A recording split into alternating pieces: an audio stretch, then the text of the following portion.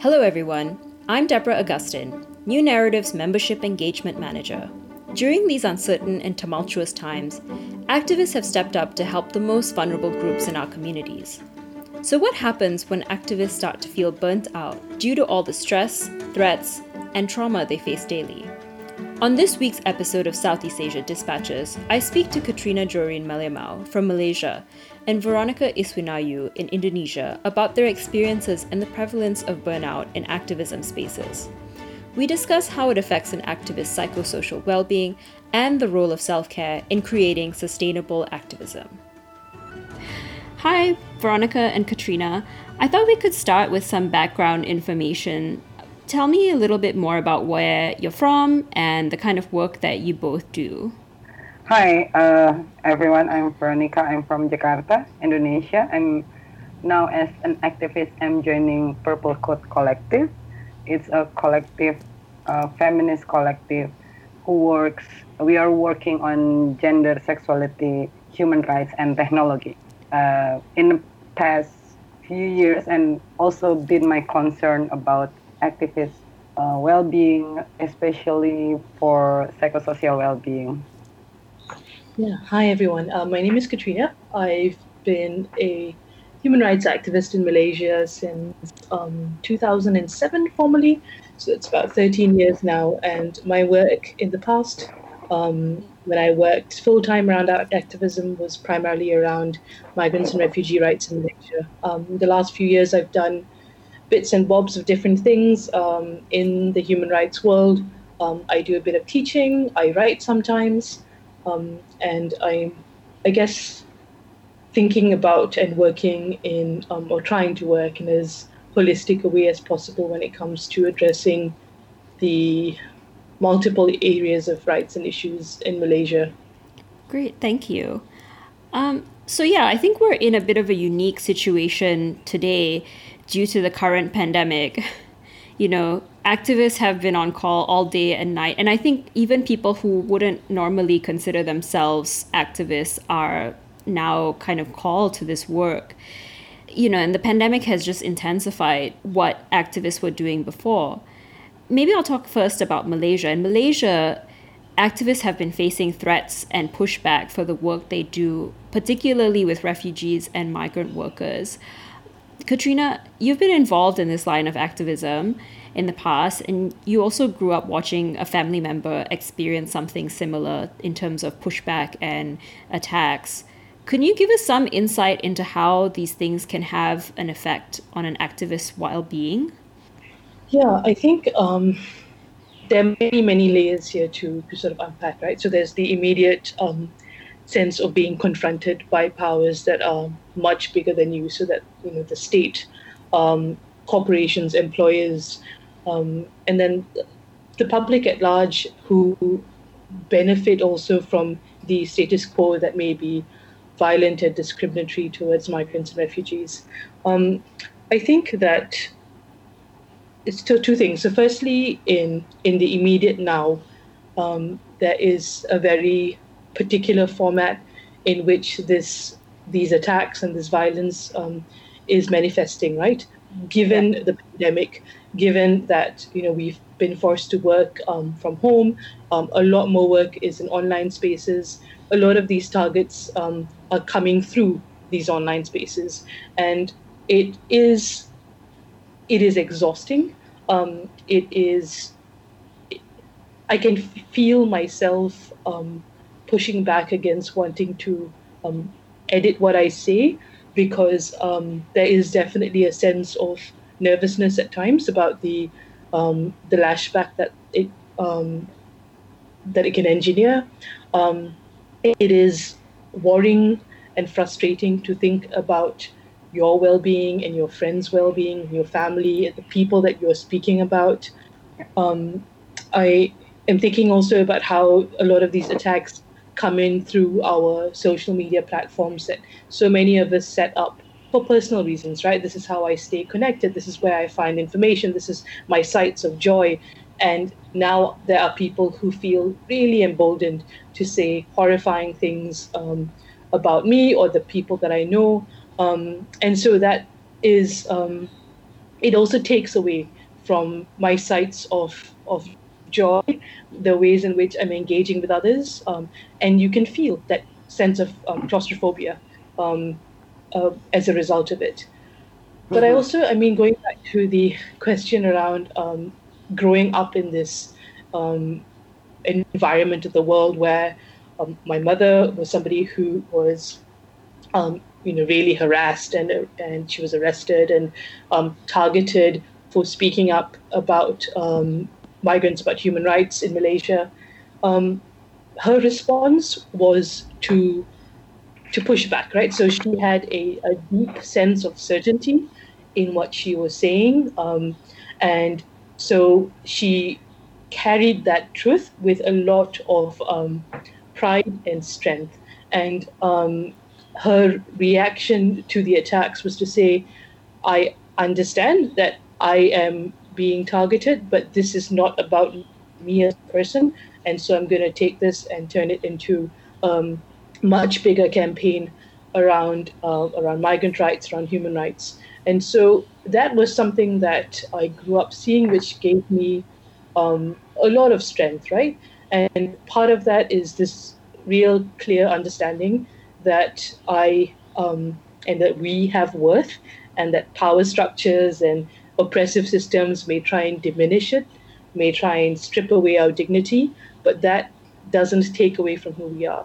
And so um, I think, I mean, those are some of the ways in which I'm seeing how the attacks can definitely affect us, but um, how that was some of the responses that came to that I saw.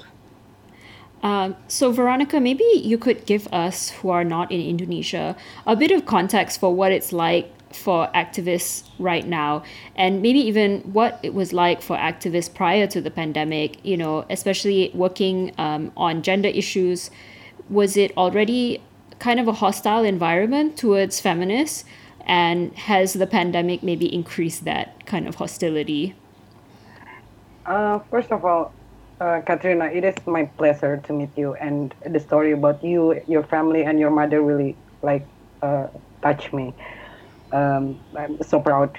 Anyway, about Indonesia, the effect to activists, lots of activists on digital security attack, like increasing highly, like very high during this pandemic. And because we also help other activists, other journalists handling like their social media. Several activists even they cannot uh, access their social media again. For example, one of the feminist platform, Konde Institute, they cannot access their Twitter again because it's been taken over by other party. And then during this pandemic, we're facing like very high domestic violence and also online gender-based violence, and it's difficult for us because first of all, on the digital gender-based digital violence, they also need support. The victims need support, and then for domestic violence, they also need support, but we cannot access to the hospital. Like one of the victims reached out to me, and at the time I don't feeling well. My body is I'm not feeling well. I don't know because of the stress or anything, but I cannot support her. I cannot come with her to the clinic to check on her condition, and I asked to the groups who else can accompany her, and then I feel so bad because of my condition and also because it's this pandemic. And then for psychological support, we cannot give psychological support. We can, of course we can do it online, but usually we have a space. Purple Coat have space nearby in southern part of Jakarta, and sometimes we just gather there and meet the victims there, and we cannot do that anymore. Yeah, personally, I have no complaints, but the situation out there with the violence, the repression, and everything is like increasing. Right. That's really unfortunate. But yeah, I think we're seeing that all over the world, like as you mentioned, that gender-based violence is increasing during the pandemic, and some of it's happening online, not just physically. I think related to that, I mean, when you take up activism, it is actually a physically and emotionally demanding field of work, as you've both pointed out, right? And it's kind of unique from more typical 9 to 5 jobs. Some people might not immediately recognize activism as a job or work, but the side effects of it, such as burnout, are still very real. Yeah. How common is burnout in this field? How often do you see it happening to maybe your peers and friends and comrades? So the word burnout is quite loaded, right? And it feels to me, maybe we need to sort of unpack that a little bit and figure out what is it that we're seeing when we mean burnout. Is it a state of being where we are suddenly, or not suddenly, where the end result of it is that we are feeling so unable to do the work? I think that may be more often than a lot of us want to admit. So I'll speak personally. I was working very intensively for about a decade in this field, and I was at a point where I felt like I just could not continue this work. Not because I didn't want to do it, not because I didn't think it was important. I wasn't, jaded. I wasn't feeling like none of it matters, but I just felt like I couldn't, and I can't even tell you what I couldn't do. It was just a overwhelming sense of dread in my own body, of not being able to name my emotions, of feeling like my memory was, had all these big blank spots, of just feeling so incredibly tired all the time.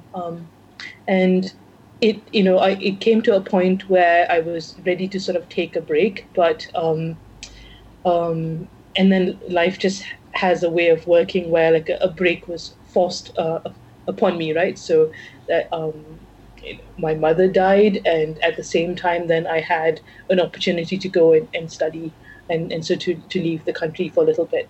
And I feel like I've been trying to catch up with and deal with all the stuff that I just didn't know that I had to process.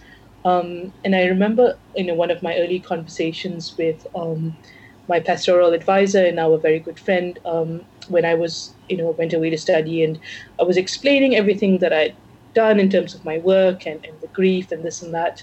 And she said, that it's, of course you're burnt out, of course you're tired. The stories that you carry, that you work on, they stay on your skin.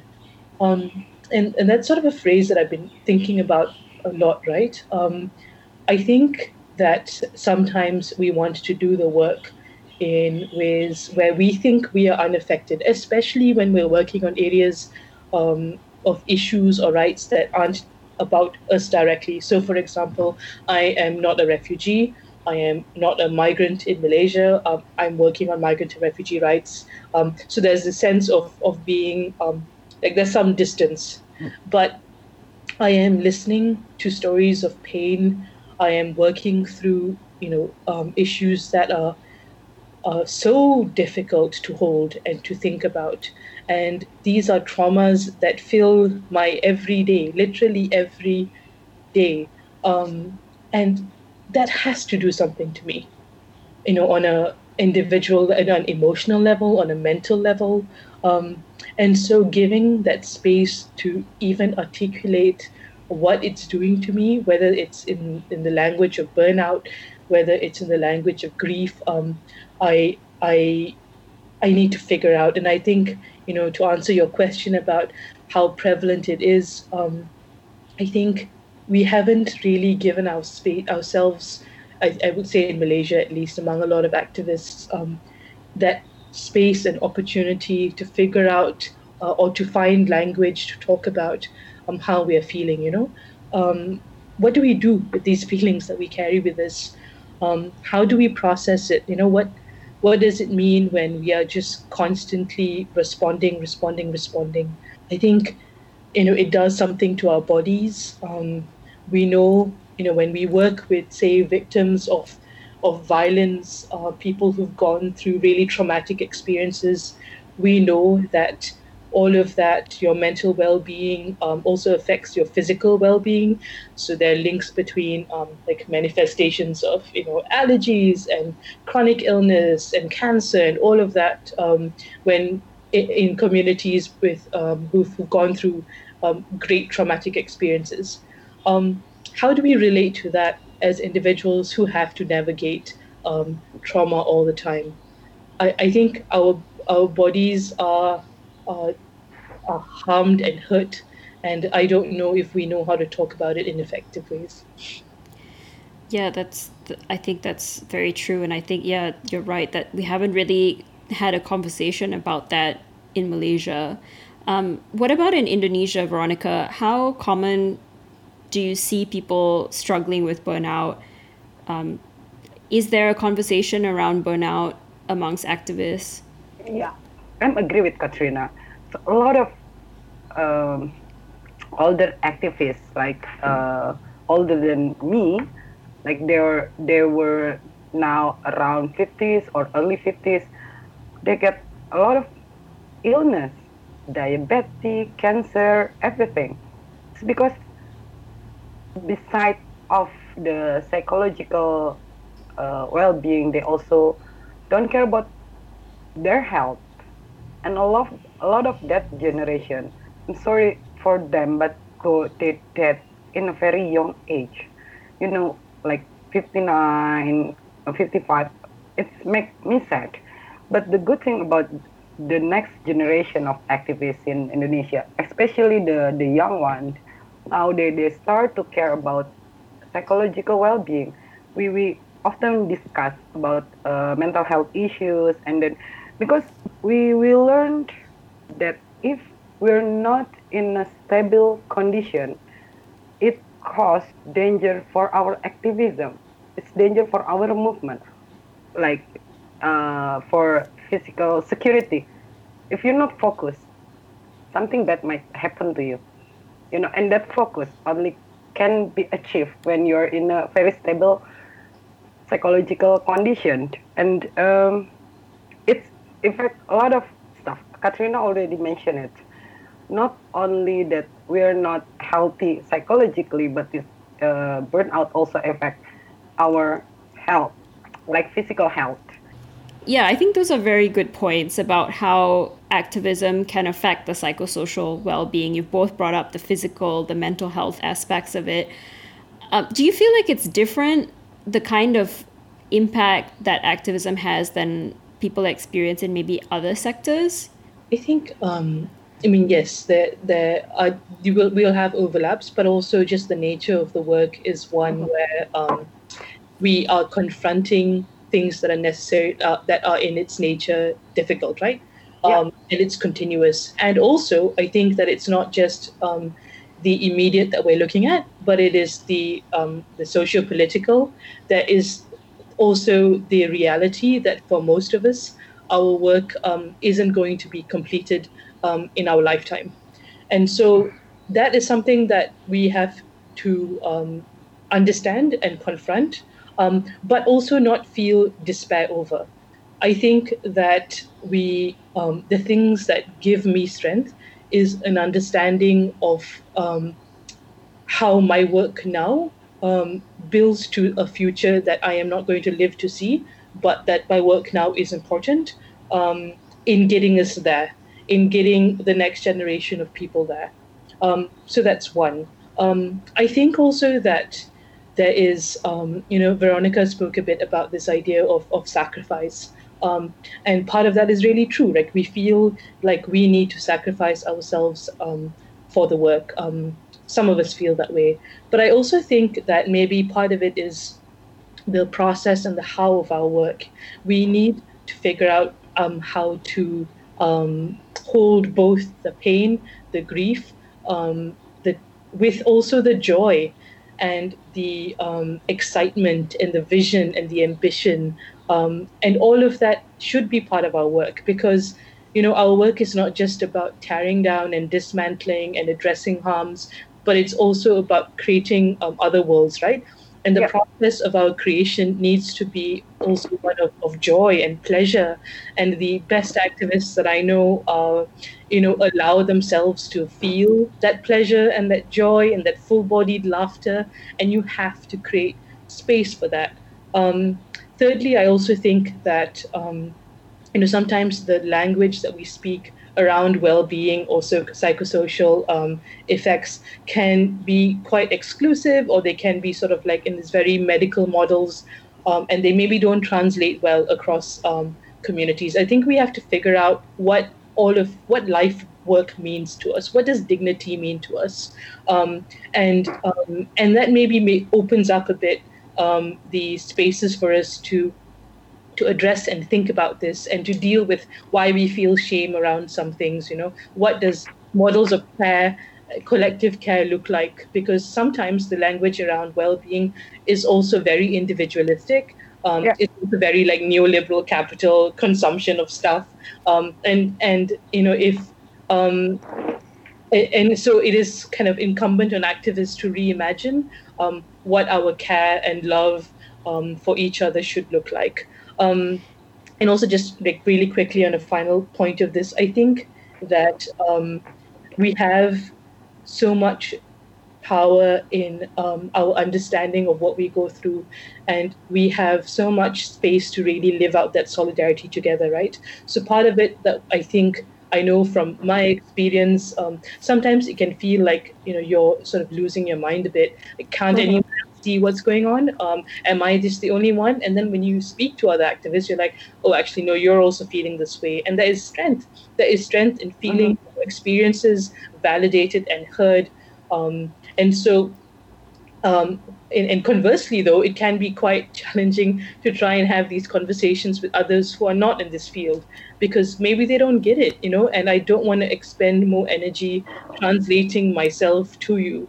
And so thinking about how to deal with that sense of isolation, but connection and solidarity and community among activists is important. Great. Yes, I think that's really true. And I think I want to come back to that later. But yeah, Veronica, do you feel like there's something about being an activist that makes burnout different? Yes, because of course the vulnerability of activists is different. I mean, like as a person, we also have to work, have to fulfill our needs, pay the bills, and some activists have other work, and then they have to face like two kind of stress, two kind of situations. As an activist, it's even harder. But the issue of activists, as far as I know, and based on my own experience, sometimes we don't know how to stop. When we are tired, like for instance, you work like 8 hours or 6 hours in the office, and then we have to meet victims or someone that needs support or another political agenda, and then you still go.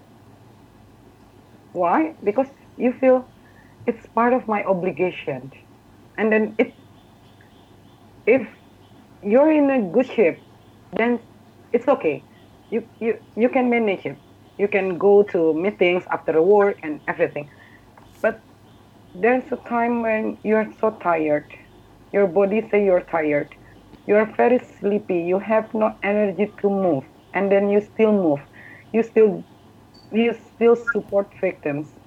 And that big negative energy, your tiredness and everything, and then you get sucked to the problem that the victims you're working with.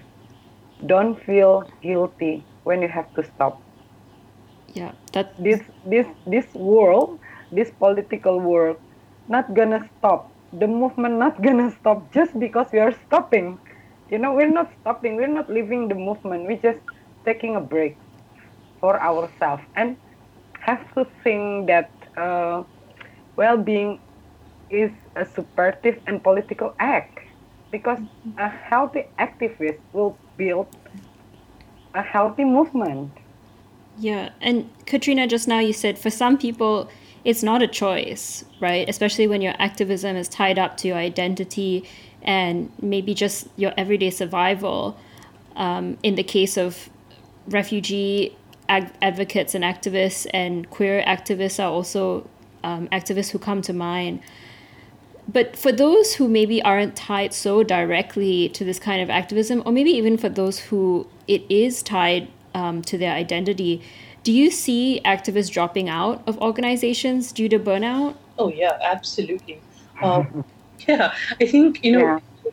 I stopped. I stopped for a while. I had to, and I am nervous about also getting back into that full time space because I am worried about what that's going to do to me, and I think that it's two things, right? So one, sometimes we talk about it in terms of like we need to care for ourselves because there is sustainability, the question of sustainability in our work and in our movement. And yes, that is very true. But also we just need to care for ourselves because we matter. And even if we never did this work again, we still matter. And I think we have to give ourselves permission for that. Yeah. I also think that I know on my end, sometimes it feels like there's guilt. I don't think that things will fall apart if I'm not here. I don't think that like I'm a savior in any kind of sense or a hero or anything like that. I don't have a martyr complex, but I do feel a sense of responsibility in making sure I don't just leave without addressing, if people have trusted me with their stories, for example. How do if I wanted to stop, how do I hand that over to somebody else to pick up when I don't know who else is there, who's going to pick it up? Or the people in my circle are also struggling. Right. So Yeah. what do I do? I don't. How do we take a break and hand things over when all of us are really just treading water here? Yeah. I think, you've both talked about how activists have this tendency to put those they advocate for before themselves. So we've kind of talked around it, but how do we get out of that mindset for our own self-care? For me, I believe that collective support is the answer to prevent the burnout. Respect each other for what method they will prefer to handle their situation, their psychological situation, and everything. But I think as an activist, we know that knowledge is power. So I think it's important to develop capacity building about psychological awareness. You know what you need, you know how to deal with, because a lot of stress who cause burnout is not only come from the inside but also from the outside. So if you have awareness, you can develop how to deal with the stress who come from the inside and the stress who come from the outside, and find the support that you need. I completely agree. I think the collective care is really important. I don't know if it's a question of just us changing our mindsets, right? It's about, I think, reorienting ourselves and rethinking our processes of work, our relationships of work. Are we giving people spaces to fall apart, to name their hurts, to be vulnerable with us? Are we being trustworthy enough that somebody and open enough that someone can come and say that they are struggling, that they need to take a break? I think we have to be very deliberate in fostering these trust relationships. I know that, what has helped me is when I have practiced saying that I'm not okay, and it is met with a sense of willingness to really hear it, even if they may not understand. It is met by people saying, it's okay that you want to pause for a bit, or just pause. We'll be here when you're ready. I think that all of this needs to be very deliberate, We have to really give room and make space for each other to think about our own value and worth, and that, we are just as important as the work that we're doing. We have to practice naming our worth to ourselves. I think, saying and that I have value, even if I don't always believe it. I think it's important that my body hears it.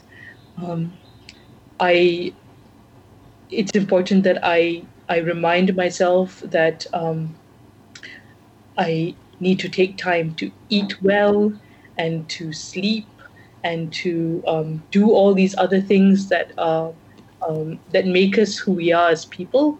And so, the collective, but also practicing habits in the personal. I think, rethinking these notions of, like there's very capitalist notions of getting as much as we can out of our work, and the end result, the output, the profit, quote unquote, is the most important metric, and not the us in this process. Yeah, so I think there's like many, many, many layers to this. And actually, self-care, comes from was repopularized in the 80s by Audre Lorde, a feminist who said, caring for myself is not self-indulgence, it is self-preservation, and that is an act of political warfare. So her philosophy on self-care was picked up by many in queer feminist and activist circles. Moving forward, what do you think needs to change in activist culture? Maybe, Kat, you could start first. Yeah, so I think we cannot be measuring success as how much we've been able to do just in the 6 months or this 1 year or this 3 year based on the grants that we're given. That these are just smaller measures, but we have to keep an eye to the big, bold dreams, and that we have to figure out how all of this leads to that. Otherwise, I think we will fall into states of despair and we will feel like we are never getting anywhere.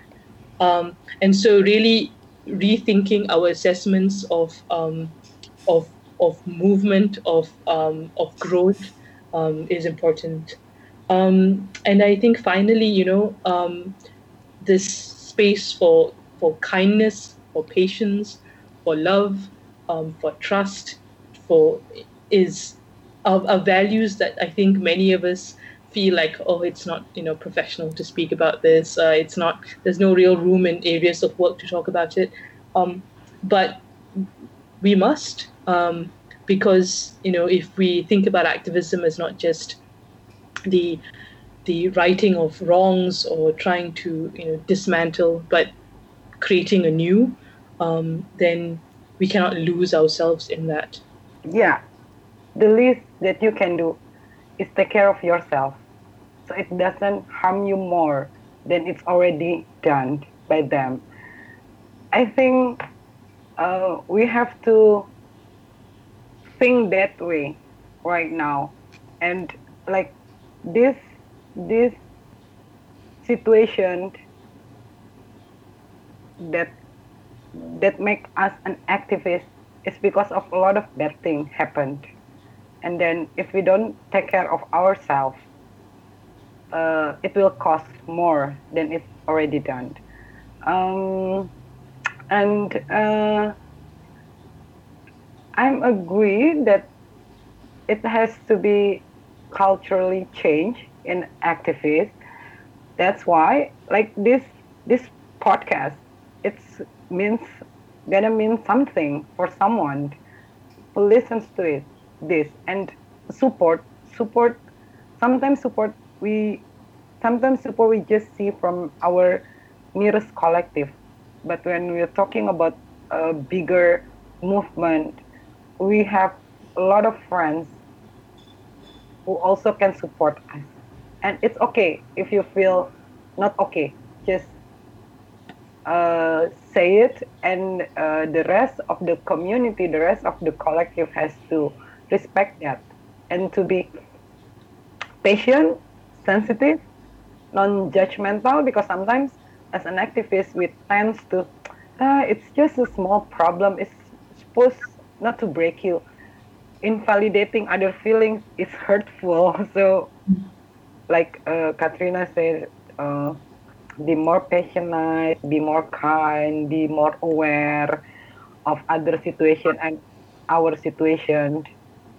Well, I certainly hope that this podcast will maybe help to bring more awareness to that need and maybe shift the needle on the conversation a little bit. I think that political education is also really important. So when we speak about understanding that we are coming under attack, knowing that it is not just about us, but there are these larger systems of power at play. Yeah. So thinking about that, when I said at the start, when my mother was under attack, she took it and turned it into this much bigger campaign. And I think it comes from the sense of like, I may be just the target, but it's not about me. And that doesn't mean that you don't take care of yourself. That doesn't mean that your needs are not met. But there is this clarity, right? And you have that it's not because you are wrong or that you don't have a right to speak up, but this is how power works. And I think about like that belief that we need to instill in ourselves to connect our immediate with the broader political systems. So if people are saying really racist, misogynistic things to me, it's not because any of that holds truth for who I am, but because I understand that is how systems of oppression and power work. Mm-hmm.